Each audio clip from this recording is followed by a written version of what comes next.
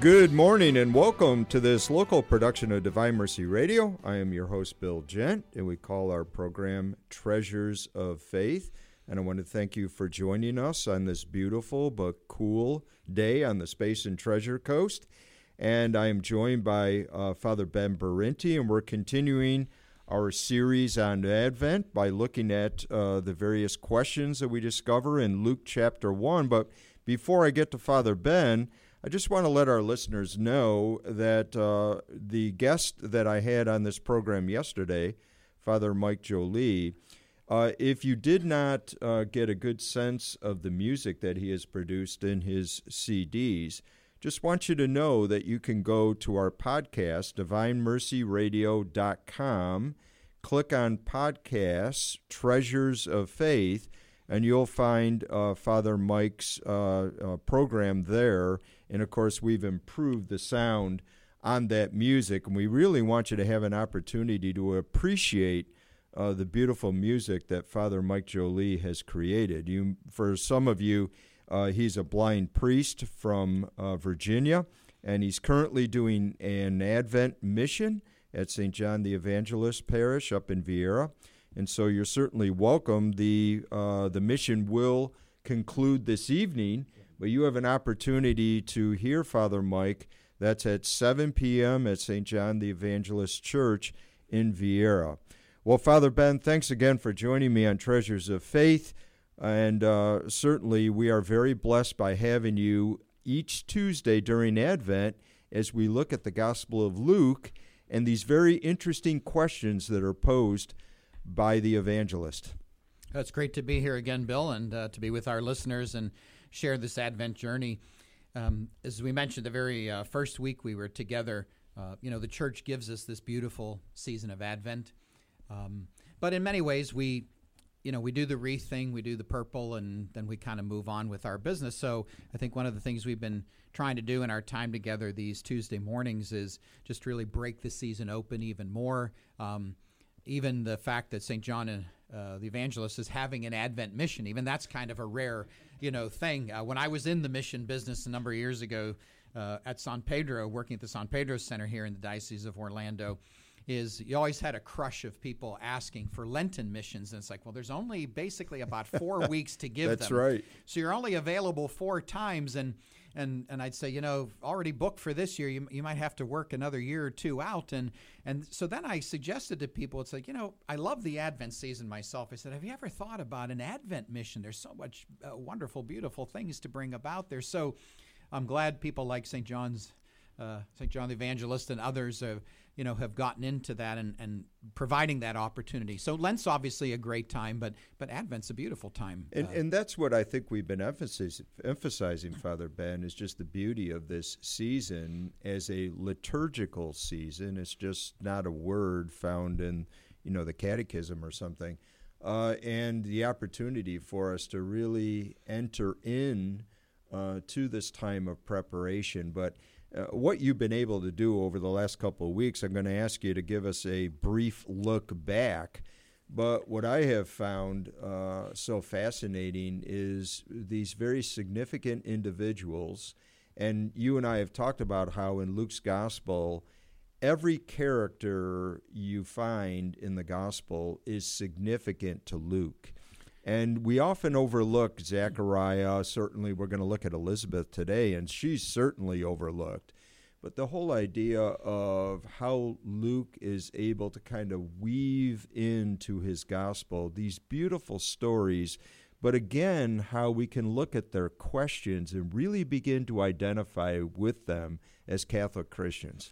Yeah, I mean, I think all of the synoptic writers, Matthew, Mark, and Luke, they all have a certain kind of way of bringing a lot of people into the story. So the stories are populated. Luke has a particularly keen ability to literally populate the narratives of his gospel. And he continues to do that even in the Acts of the Apostles. Mm-hmm. So lots of people, because I think, again, Luke's overriding interest, is to provide, in a sense, many doors through which his listeners can enter. And so there, as you were kind of alluding to, there is no character that appears anywhere, even if it's momentarily. And sometimes the character is the crowd, who appears and is insignificant. Because for Luke, what he wants to do is allow you and I, the listeners, the hearers of this word of God, to find a place for ourselves in there. And as we've mentioned, previously, is so you take some of the classic stories of Luke, and certainly the people we've been meeting, and even if they appear on the scene only momentarily, or we'll see today, maybe Elizabeth gets 5 lines. That doesn't make her any less significant, but it also, Luke is trying to say that in the whole fabric of God's salvific work, every thread counts. And that for the most part, people like you and me on our spiritual journeys, there's a place for us in the fabric of God's work. We probably aren't going to get the angelic visions, and we might not have lots of fireworks and smoke going up around us, but that doesn't make us any less important. So Luke has an overall message, and we see that clearly in these infancy narratives, that every thread in the fabric counts. And that's the opening for people like you and me to, hey, the Lord is calling me to something. And I think that's what we'll see later on in the second half of the show when we sort of make the application of Elizabeth's question. So we have been, looking at these characters. So Luke presents 4 particular characters, if you will, in the beginning of this his gospel in the first chapter. And by each of them posing a question, Luke wants his listeners to take that question on themselves. And so in week 1, we did meet Zechariah at the beginning. One of the things that we said about Zechariah, and I think the personal application we are trying to make about him, is so he gets this revelation, this great, wonderful, glad tidings news.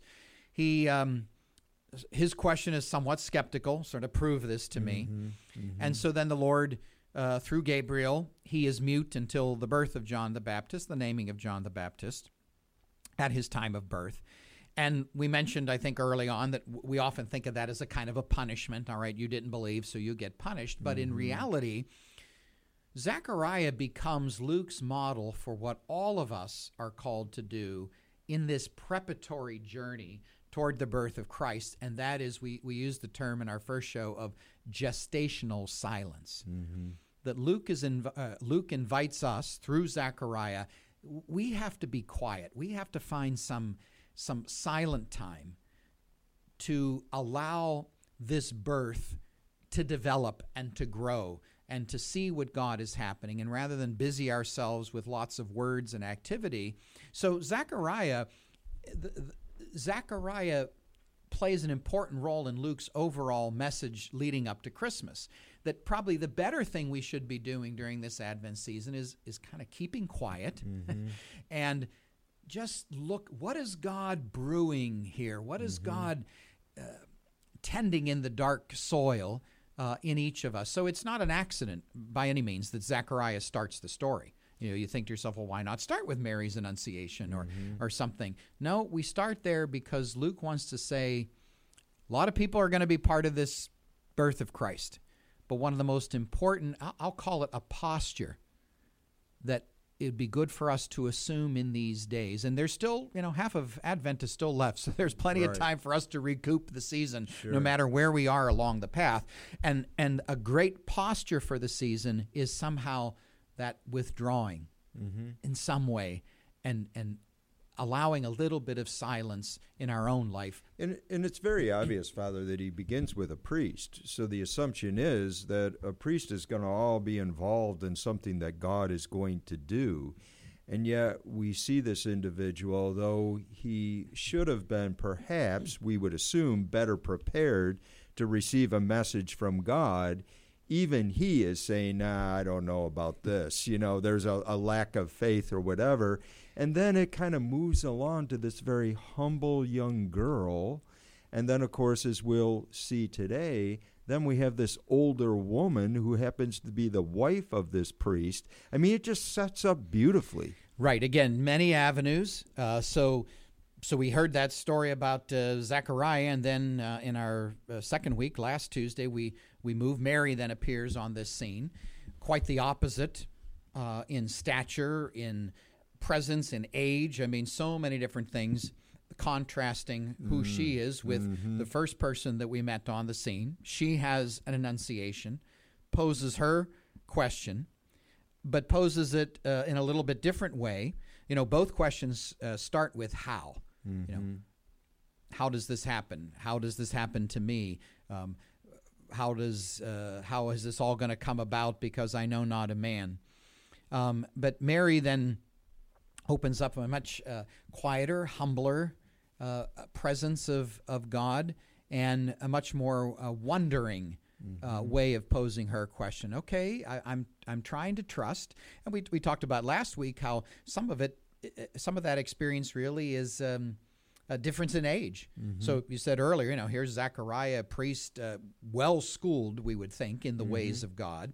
Here's the young child who, not so schooled maybe in the ways of God, but her youthful age brings a certain kind of wonderment to life. You know, life is still all out there. So much more given to curiosity and wonder. Zechariah, we learn early on, he and his wife, they're on the other end of the spectrum. You know, I've seen it all. I've experienced it all. Nothing can surprise me anymore, and yet he gets a surprise. So there's Mary, you know, opening up her question, and we immediately, at the end of her enunciation, the angel leaves her, and Luke, as he likes to do, is the story just keeps rolling on into the next individual. But at the very least, Father, you know, when you read Luke's gospel, I'm just looking at it through a modern lens for a moment. At least they respond, you know? I mean, and when you think about it, in our present age, I sometimes wonder, I rarely go to a mall, but if I do, I went to pick up a gift for my wife that I ordered online, and I'm kind of looking at people, and I'm kind of asking myself, are any of these folks really open to what this season is really all about? They seem to have these very, you know, stressed looks, as if they're out to accomplish a mission. They're not really enjoying this. This is a task to be completed. And I was thinking in terms of what happened to Zechariah and Mary and Luke, and I understand with an angel, obviously we're not all having that experience, but at least they're responding. And I'm wondering, with everything that's out there, even the beauty of the Christmas decorations or whatever, God can still reach us. You know, through a variety of ways. He can be giving us the opportunity to ask a question. Lord, what is this going to mean to me this year? I mean, I think that's a tremendous observation and a tremendously challenging observation.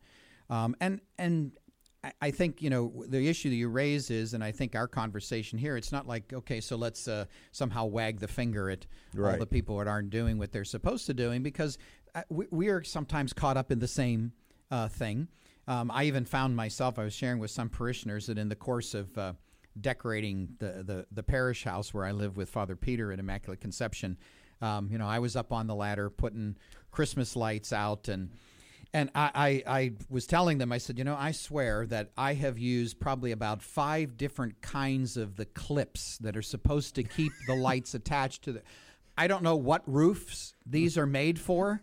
I don't know if they're meant for thatched houses in Bali or every house I have ever tried to use a clip on, and I've used many different styles of these clips. None of them work. We can send men to the moon, but we can't come up with a clip well, exactly. that works. We can re-land a rocket most right. of the time. That's it, exactly. Over there at the Cape, and I can't. So as I'm up on the ladder, and this is normally a joyful experience for me. I love to put the decorations up, put the lights up and all that, but on this particular day, a couple of weeks ago, it was a cold Sunday afternoon. It started to drizzle, of course, while I'm up there. Of course. And as I'm putting the clips on and stringing them along, the clips are popping off further down the line. And so, you know, being attentive to the beauty of the season, Christ who is the light, I mean, all of that was going down the tubes during the lighting.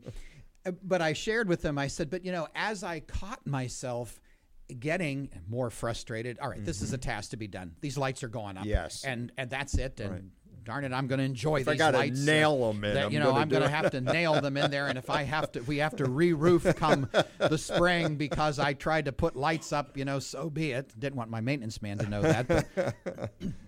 But as I caught myself, you know, this becoming a task rather than something enjoyable, part of the spirit of the season, at least I was able to sort of redirect myself. And, there I am, drizzle coming down, clips lost in the bushes somewhere. It's like, no wonder they sell them by boxes of 100 because you're going to lose 75 of them in the process of putting them up. I was able to say, okay, this is this is crazy. This is not what this is about. If all you're going to do is go through the motions here, why are you bothering to put lights up? And I think, so all of us, we can get caught up in these are things to do. They're not even enjoyable. Let's get them over with. And yet God wants to surprise us too.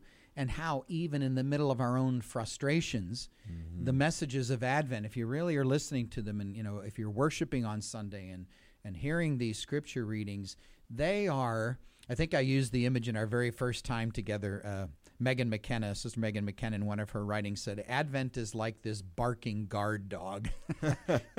And that dog is going to keep barking until you and I wake up and pay attention. So, the clips falling off, the line for Santa Claus being too long at the mall, you finally get up to the front and guess what? He's on his cookie break for the next half hour. Sure. God can sometimes use these disruptions to say, hey, okay, now is your time to enter into, into this time of Advent. So there's still plenty of it left for us. All is not lost. So hopefully our conversation today about Elizabeth will give us another entree into at least the season. We still have all of these trappings, because I was kind of thinking about how we could all become diehard Gnostics or something and basically celebrate Christmas in our heads, right, and not have the trappings, Right, exactly. I mean, and this is the other thing that's dangerous is, certainly in our Catholic tradition, we've talked about this before, we are a sacramental tradition. Therefore, it's a bodily tradition. So we have rites, we have rituals. The whole incarnation is the enfleshment of this faith. So there are other religions that are much more abstract and of the mind. Catholicism is not one of them. No. Christianity is not one of them. Thankfully so. And so we could, is the opposite is, okay, well, let's just get rid of all the trappings and let's have Christmas in our heads. Or, and we sometimes will say this in the wrong sense of it, just in our hearts. No, it needs expression. This is an incredible thing that God is doing, and it needs expression. And many of the means that are available to us, both within church as well as in the secular world around us, they can really be, they are means to give beauty and expression to the season, but we kind of get all twisted up in them. And then so even for some worshipers, Catholics on a Sunday morning, I'm checking the box of pick up this at Target, go to Fresh Market for that. Oh, and by the way, go to 7:30 Mass this morning because then I got to get on to other stuff. So we can, get, and I think that was one of the things we talked about with Zechariah is, here's the guy that's supposed to know this. He's the guy that's all caught up in the ritual of the faith, and he misses the boat. Yeah. So I will share with you that, sometimes as a priest, I kind of look at Zechariah as a saintly model, if you will, for those of us who are clergy, to say that, hey, just because you're saying the masses and you're hearing the confessions and all that, there's an attentiveness that we as priests are called to do that goes beyond just doing our functions. In other words, I'm up there doing the rituals of the season, but if I'm not careful, I can be lost in the midst of those things and just assume that, well, I did 3 Advent Masses this weekend, so therefore I must be in the spirit of Advent. Yeah. No, I'm like everybody else. I also, as a priest, have to do my own work. I have to be attentive. You can become very task-oriented yourself, very much so. And get into this idea as a priest to say, well, I just can't wait till this is over. Exactly, and I'm fortunate to be in a parish of 800 people. I'm not in your parish of 4,000 people and the poor priest there running around with, 21 penance services in the space of 10 days. And I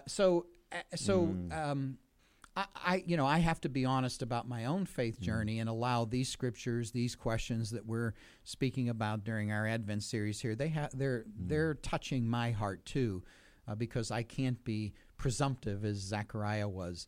How can I recapture some of that wonder that Mary brought to the scene, and now Elizabeth, who we'll meet today. Yeah, when we look at Elizabeth, I mean, there's only a very few verses in Luke chapter 1 regarding her father, but, they are significant because of this question.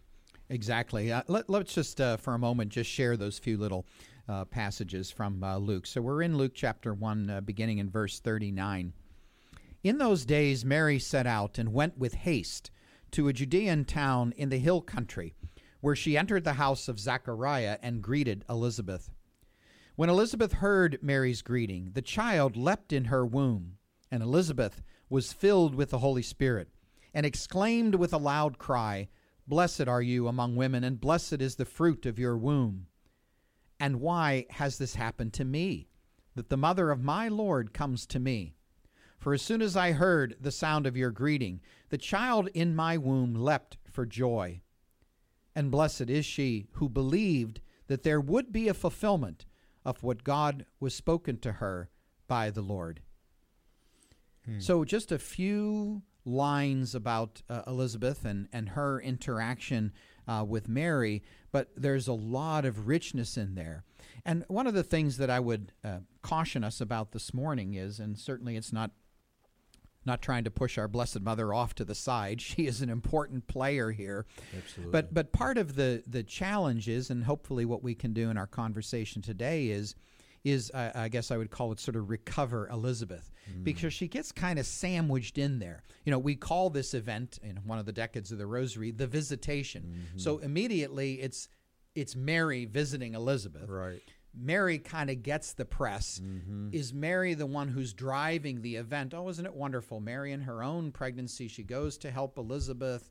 The Magnificat will burst forth momentarily after we just finished in line 45. Blessed are you amongst women. Here's the Hail Mary unfolding right before our eyes. And, oh, by the way, there's a gal named Elizabeth who's kind of in the middle of the mix. She's there. In the shadow. She's in the shadow. Yeah. She's the means to the end of all these other glorious things. And there is some truth to that. But I think what we've seen Luke doing is, no, there's more to it than she's not a shadow figure here. She's not a means to an end. I mentioned to the adult formation group this morning is, there are certain characters in plays that, they come out onto the stage, they utter one word, and then they scurry back away, and it's like, okay, we're done with them. Well, you can kind of think maybe is Elizabeth one of those people, but no, you see what Luke does is he puts a question in her mouth that is important, for our journey. So as we meet Elizabeth here, I'd like in the moments that we have, let's give her some due. Let's see how her rather brief appearance can in fact continue to teach us something about Advent, about our own spiritual journey. So she appears there quickly but significantly. Yeah, and Father, what may be confusing is, so what's her question? Because it seems to be a little, it can lend itself easily to perhaps be misunderstood. Yeah, I think so, and I think even just saying, okay, what's the question? There clearly is one in here, but because of what we already, I guess I would say, how we already sort of paint the scene, sort of almost pietistically in our mind, you can miss the question because the scene is so dominated by baby leaping in womb, hail full of grace, Lord is with you, oh, Hail Mary, visitation, and we might actually miss the question that comes to us, the baby is leaping in my womb, blessed are you amongst women. But as soon as I heard, the baby is leaping in my womb, but the question of Elizabeth is, how does this happen to me, that the mother of my Lord should come to me? And as we have seen in some of the other passages, when we look at original text here, that in most of the English translations, so this morning I was reading from the New Revised Standard Version.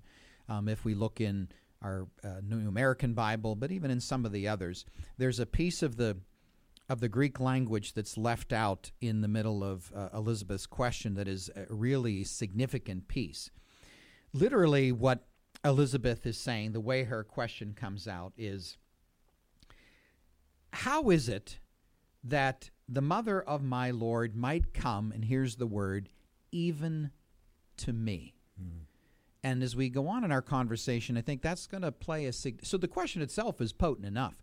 But when you add in, and Luke, what we're doing here is and with these other characters too, is it's not just, oh, well, that is an interesting quirk, like working a crossword puzzle. Isn't that interesting quirk of New Testament Greek, which none of us really know unless we're studying it in school. Right.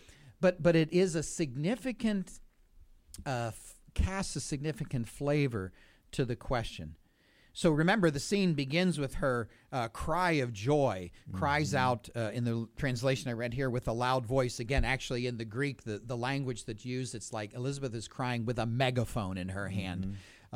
So this is sort of over the top sort of exclamation. And then what follows is this sort of self-reflective question that Elizabeth puts it. And why has this happened even to me, that the mother of my Lord should come to me? That's a very telling expression on the part of Elizabeth, even to me. So I think we'll see in a moment that it explores much more than just, that's an interesting quirk of New Testament Greek.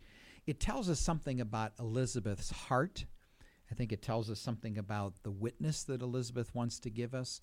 And I think, like the two people preceding her, it gives a certain tone to her and her journey.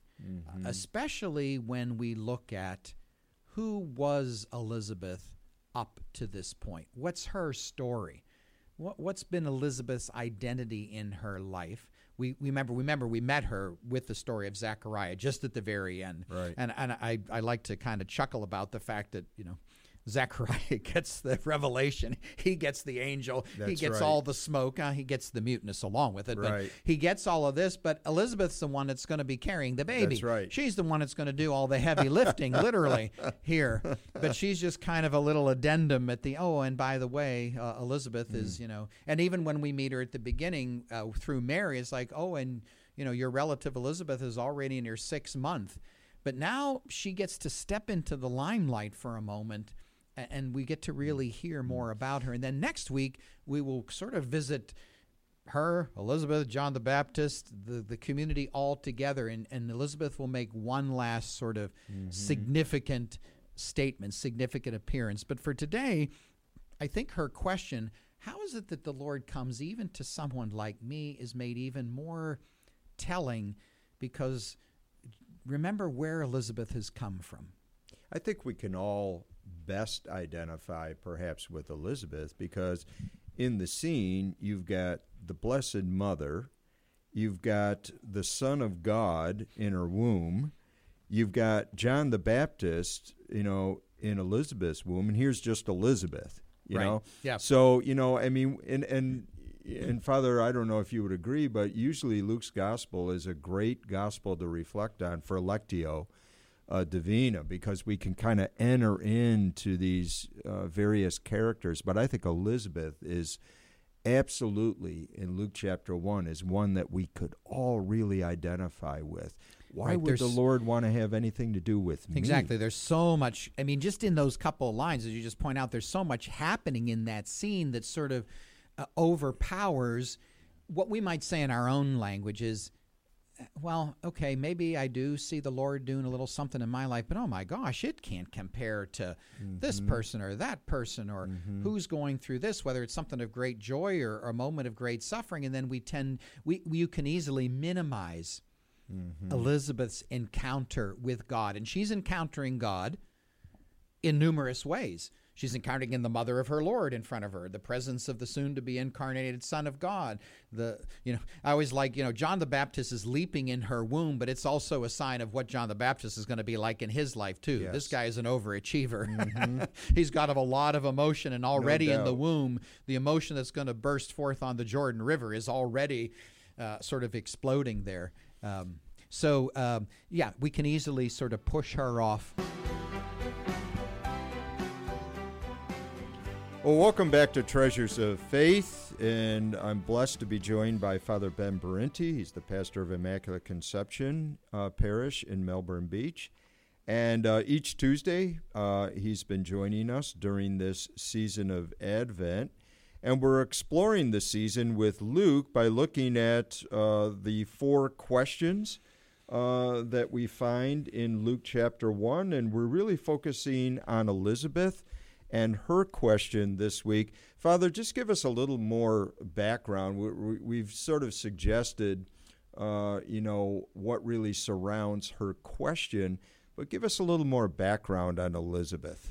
Well, again, like so many things about the Word of God, especially in the New Testament, and exploring really any of the Gospels, we're first called to take the narratives as they appear to us.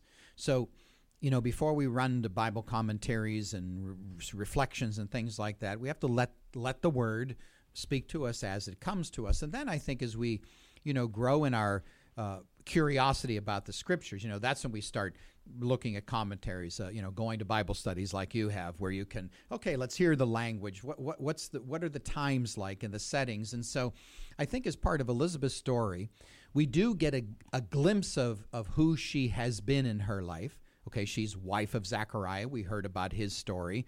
But then we hear this other characteristic about her, and I think we can, again, pass over this easily, but to know what this meant in Elizabeth's and Mary's time makes Elizabeth's story and what God is doing with her even more powerful. And the one adjective, if you will, that is applied to Elizabeth is the barren one.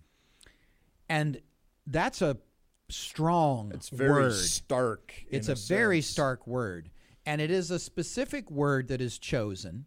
And she has company in the Hebrew Scriptures. There was a gal, some of us might remember, by the name of Sarah one time. And then there was a gal by the name of Hannah, who is actually, Mary's Magnificat is the prayer of Hannah recast in Luke's Gospel. So she's part of a history of women, but that specific word, barren, is a potent one.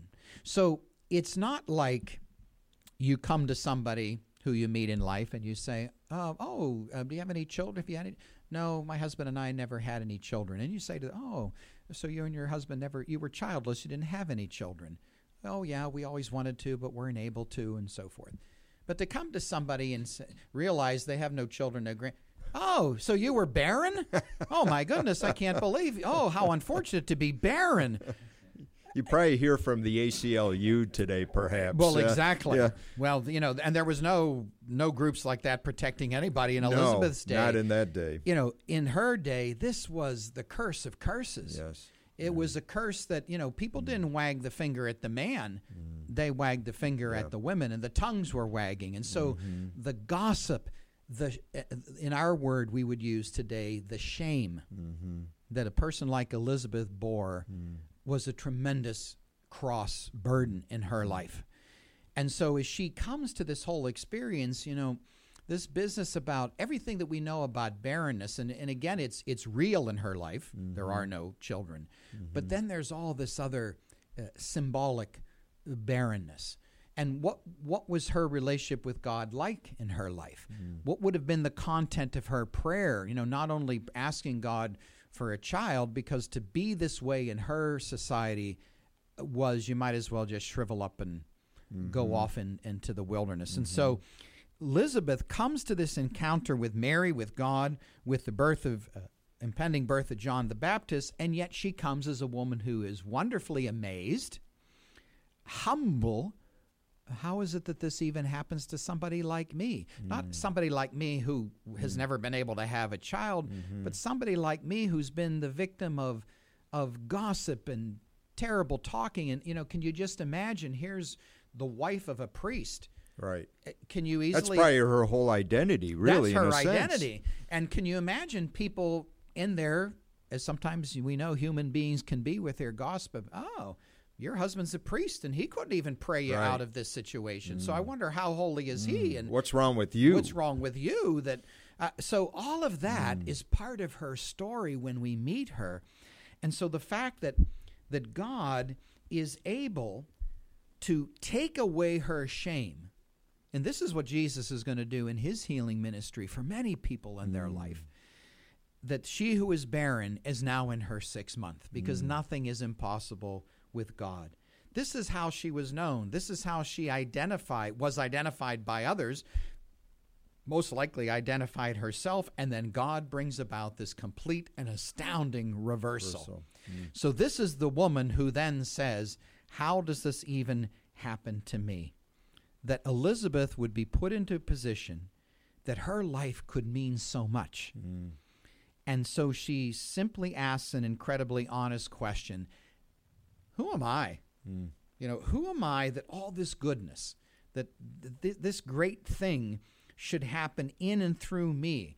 I often think about it this way. The clearer conversation would be more like, here's why it shouldn't happen to Elizabeth. Right, that's right. Or this is why it shouldn't happen to Zechariah or Mary. There's many more ways of... So if we kind of like boil her question down to, why me?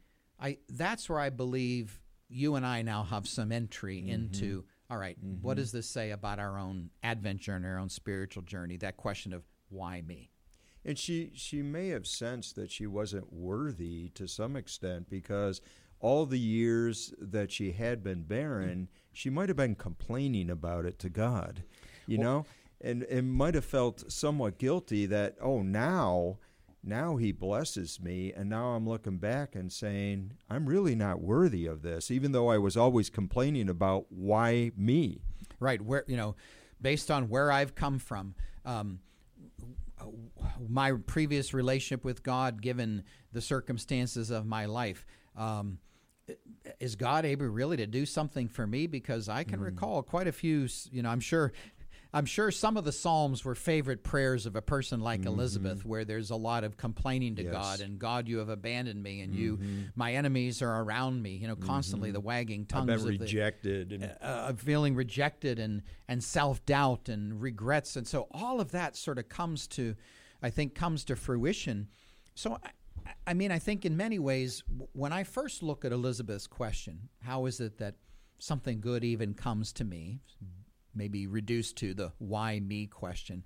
I think, in our own lives, that's a common question. Sure it's a potent question. It's a refrain type question that occurs at many times along the path of our lives. It's a question that gets asked a whole lot in people's lives, whether a person of faith or no faith. But when we usually ask that question, it's usually asked in a kind of from a negative perspective. Yes. Something happens to us, and it's why me? I'm sure yesterday when Father Michael was here trying to do his thing on your show, and the demons were in the wiring, getting into the wiring. It's like, why me? I get one visit to our, to this part of the world. I get one shot on spreading the word of God on the radio, and somehow the demons are entering into the wiring of the station. So we usually ask that, whether it's an illness and sometimes we even ask it negatively because of what we were just talking about, Elizabeth. When something good happens too, it's like, why me? I don't deserve this. The gal who makes the 9 First Fridays, she clearly deserves, the good thing. Or the person that, gosh, they go to the soup kitchen every week, or they do the tutoring, and here I am, all I'm doing is just raising 3 teenagers. So why me? And I'm thinking, like, raising 3 teenagers is a lot more work than going to the soup kitchen, I can tell you that.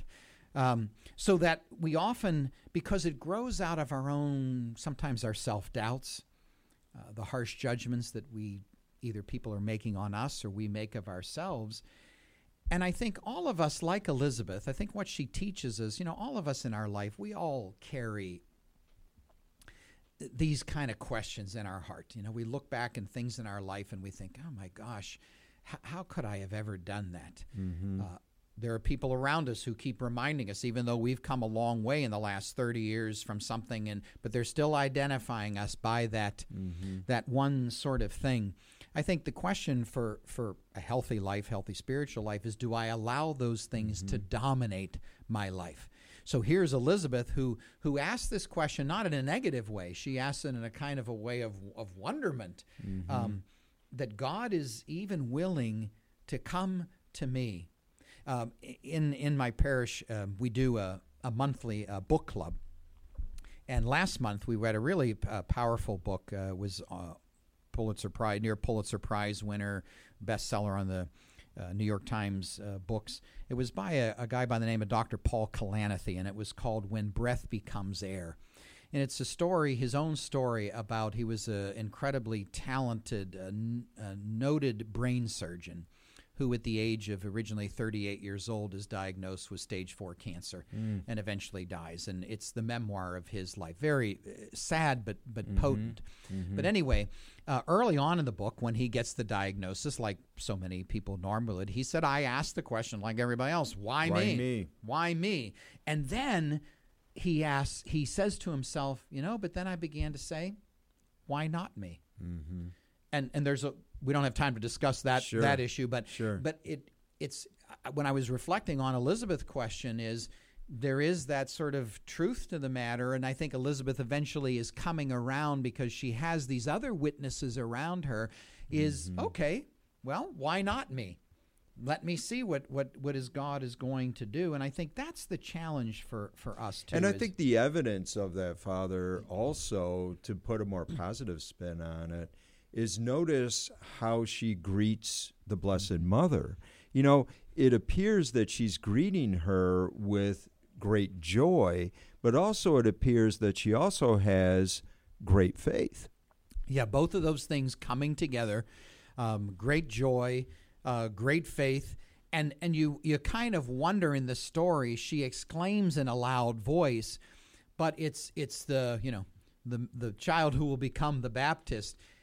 Literally, physically inside of her, something is happening. This child in utero is reacting to the presence of Mary, and is, maybe telling Elizabeth, "Hey, there's something That's it, great. exactly. There's something almost great." as if he's speaking through her in a sense. Exactly. It's So here's another means of something happening to Elizabeth that, in case she had any doubts, or she was still wondering about, oh my gosh, what is all of this going on? The baby in my womb is leaping for joy. And I think, so then we see this sort of great act of joy and faith on Elizabeth's part. And I look at that and I think to myself, when are the times that God is using something even inside of me, but I'm not really paying any attention to it?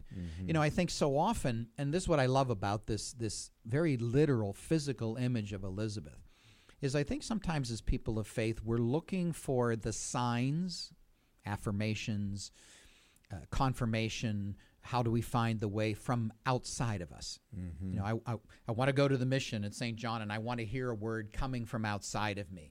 I want God to put something up on the Eucharistic table that I see. I want a scripture passage to float down from the heavens, and we need that sometimes.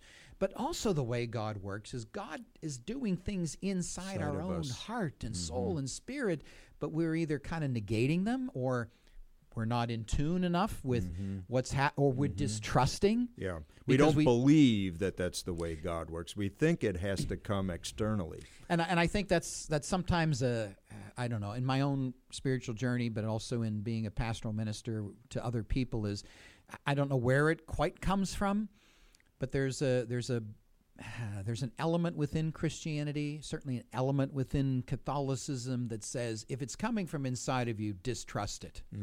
It's only coming from your ego. It's coming from sinfulness. It's coming from, but this is not the biblical pattern of God making revelation. Yes, God reveals outside, but God also reveals in the stirrings of people's hearts, and that's why discernment and all those things are important. So here's Elizabeth, who, in case she had any doubts, John the Baptist is doing, flips inside of her saying, hey, Mom, God is using you. Right. I just, I'm hearing you ask this question, but then I'm leaping because there is something great here that's happening. So to me, it also underlines not immediately dismissing a movement of our own heart that we somehow feel is really God saying. In other words, what we need to do is what these people in the Scriptures are doing is we got to run with it. Don't dismiss it. Oh, I'm not good enough. I'm not holy enough. I'm not smart enough. Oh, I was looking at the Word of God, and I feel in my heart God is saying this to me, but who am I to interpret Right. Scripture? I have to leave that. That's right. I'll have to check that out with Bill when I go to Bible study next week, because he's the interpreter of Scripture. And then Bill says, no, I can't do that because, we have to go to so-and-so. No, the Word of God is. So I think there's something beautiful about And the biblical Elizabeth. authors are just a great example of that. I mean, I'm quite sure that a lot of the biblical authors didn't even realize, perhaps that God was where. I think Paul says something in Corinthians where he thinks he's kind of on his own, but it's actually preserved in Scripture. Right. So, so it's an amazing thing. And Father, you've always talked about, growing spiritually is kind of waking up and then recognizing God's presence in all things, right? Even in us. And that's why the church, not only the gospel writers, but then the church presents these various characters to us. We're hearing quite a bit from Isaiah.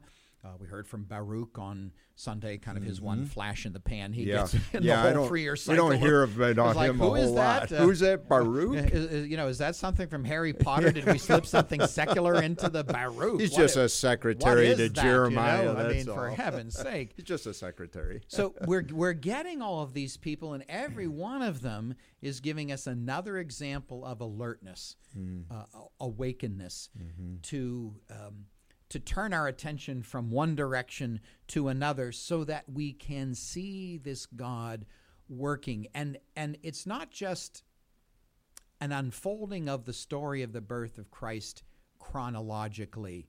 Well, of course, other things. Because remember, it's not the necessary way of bringing about the presence of Christ, because John abandons all of this whole business. Yes. And here, first of all, his infancy narrative is in the very beginning of beyond the beginning of creation even. Right. But then all of a sudden, boom, Jesus is on the scene. He's grown up. The diapers, the weaning, all of that's gone by the wayside in there. So you can tell the story without these things. But the story is told with these things, because if you're going to even become aware of the light has entered the world, that God has become flesh and is pitching a tent among us, you got to do some work. And really, with the Lord, age is never a factor, Father. So you have this maybe 13-year-old girl, and then you have this, what we would consider a middle-aged woman. It's not too late. To have this revelation or this reversal of fortune, whatever the case may be.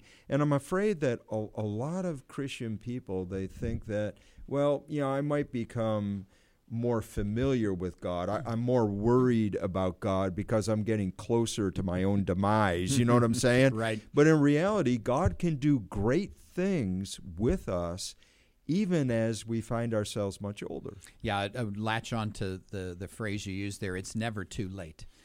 And I think that has broad meaning. In other words, in the chronological span of things, it's never too late. So as I like to remind, especially in a parish with a more elderly population, is don't be giving me that, I'm retired now. Right. I said, lucky for you, because actually that means you're more available. That's it, exactly. So,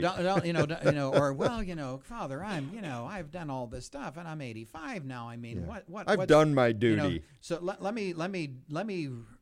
let me live the Ecclesiastes of there's nothing new under the sun. Vanity of vanities. God has always but it's never too late, not only chronologically, but I think that principle is always at work. This is how God works. It's never too late. Well, Father, but I haven't been to reconciliation in 30 years. All right, you know what? I've met people in the last couple of weeks in penance services. Today's the day is usually what I say to them. Yeah. It's like a big smile on my face. Today is the day. We're not going to recant that it's been 30 years, and we're not going to bemoan all that. You know what? Today's the day. When you're working with people in a Christian initiation for adults, why today and not yesterday? Why this year and not 10 years ago? Today is the day. Doesn't matter. It's never too late. This is the life I've been living. These are the poor choices I've been making. With God, it's never too late. So it's not only a chronological question, and I think the answer that God is always giving back to us, we see mirrored in Elizabeth. So at whatever point of our life we're saying, well, why me? Or who am I? Or even a person like me, and God is resoundingly coming back and saying, precisely because you are you. And sometimes, Father, wouldn't you agree that perhaps what we miss sometimes in this passage is the real service that Elizabeth does for Mary, in the sense that Mary is coming to assist her, but Elizabeth in some real way is going to be like an older sister to her, in a sense, to help her kind of make sense of what she's really trying to process. And I really believe this is one of the most powerful pieces of this encounter between these women, that again, we sometimes, in deference to the Blessed Mother, we want to make it all about Mary being, so she's living out, I am the handmaid of the Lord, and I'm going to go be the handmaid of Elizabeth. And again, all of that is true, and that's beautiful, but there's something more powerful happening in here.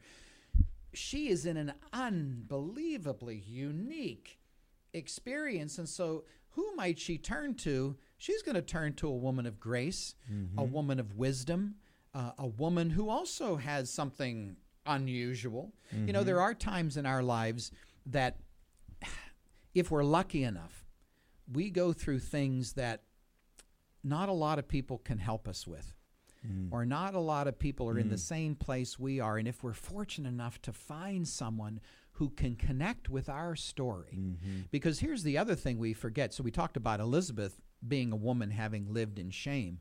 Mary is running away from the potential for tremendous, I was just going to say, there's a lot of skepticism shame surrounding her situation. Yeah, as I like to point out, and I've done so quite a few times in the last couple of days based on the scriptures, is, you know, Gabriel didn't come to the town square of Nazareth and say, oh, by the way, folks, something really marvelous has happened to this gal named Mary. That's right. So no gossip. I don't want you to get the wrong impression. Don't get the wrong impression. Don't start any gossip. No, she's the one who has to bear the story herself. So here are these, you know, on both ends of the age spectrum, these two women coming together to help each other. Yeah.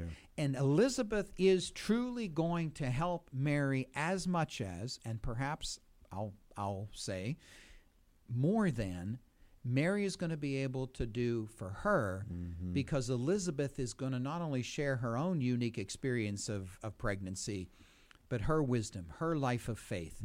All of these things are there, and so Mary is going to draw from Elizabeth in this period of time that they have together how to strengthen her own relationship with God, how to truly tend the child in her own. So she's helping tend the child in the womb of this older woman, but Elizabeth is, remember, Mary is pregnant already. So Elizabeth is going to tend the child in her womb in a variety of different kinds of ways.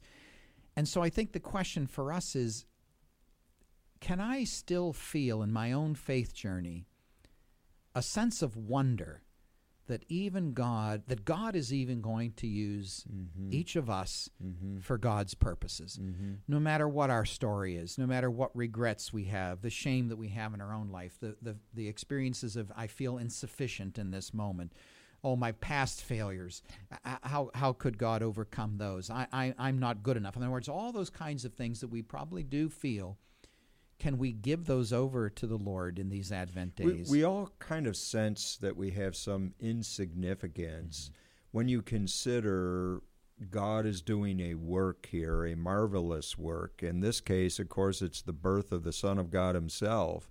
And yet you have Elizabeth, who perhaps up to this point considers herself to be insignificant. Now she's participating in this, which will eventuate in the salvation of the world. Right. I mean, that's a powerful message for us. I mean, it's incredible. And so here we literally have a woman who at most of her life and up until a certain point of her life is, quite frankly, unequipped to do the work of the Lord. She becomes equipped by God. And God can do the same things for us. You know, Paul has that wonderful expression in his letters about equipping the saints for ministry. And God equips the saints for ministry, but also I think that's what you and I are called to do. How are we in our own lives equipping each other for the work that God wants to do with us, through us, and not be people who are kind of shouting them down? I mean, even as something as practical and as in some of our own parish ministries, somebody like, oh, I think I'm called to do. Oh, well, you can't. Don't. If so and so comes to you, Father, don't take them on because this story or that story, or oh, they do this or they do that, and oh, you're too young to do that, or you're too old to do that, or everything else in between, or oh, well, those people have been through some experiences, they are divorced, and you might want to steer away.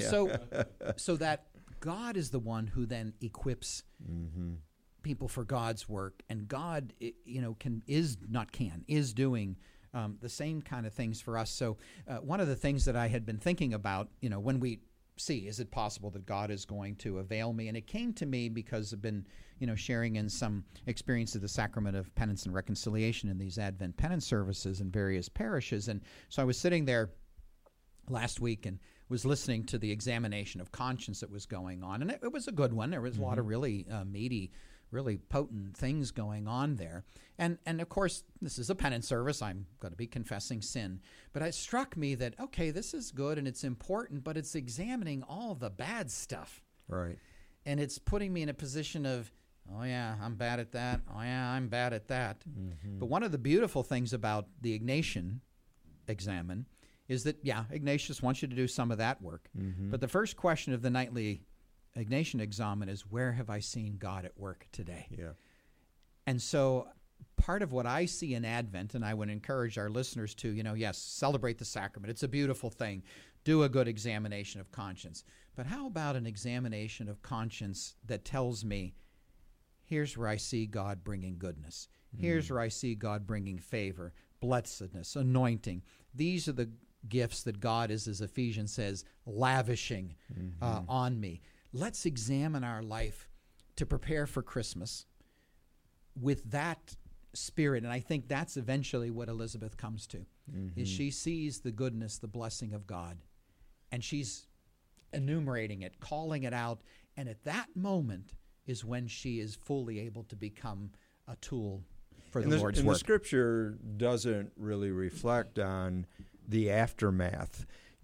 Because we assume, was able to, she obviously gave birth to John the Baptist, but she must have seen down the road how this unfolded from there. So from that point on, her whole life has completely changed. And she also will continue to enjoy, really, or reap the benefit of everything that has happened, that has been shared in Luke chapter 1, and really, I'm sure, will serve to glorify God. Right. Like so many people, she appears on the scene, we take something, we learn something from her, and then she drifts back into the woodwork. But her story goes on. Yes. And so does our story, too, that the manifestation of God's work continues to blossom and bloom in our life as well. And so there's plenty of Advent season left.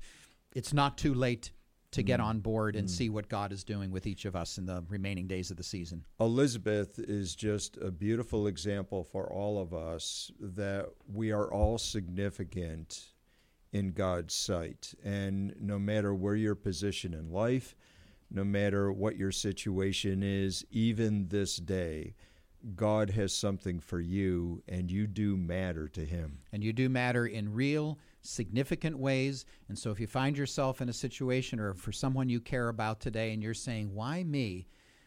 Listen, remember what Dr. Paul Kalanithi said, why not you? Why not That's you? what God is saying. Why not you? I want you. You have something to bring to a situation, a person that nobody else can bring, and that's why I'm touching your life today. Father Ben, next week we're looking at the last question in Luke chapter 1, and that's the question of the people. Exactly. We're going to take a little spin in our final week, and the question is not going to come from an individual. It's going to come from a group of people who certainly represent who we are. So a lot of great fun next week to come too, Bill. Really enjoyed this, Father Ben. Can you leave us with a quick blessing? Lord, we thank you for this Advent journey. We thank you for the people who, in your word, who come to life for us. And we ask that you continue to bless the footsteps we make, Father, Son, and Holy Spirit. Amen. You're listening to Treasures of Faith on Divine Mercy Radio.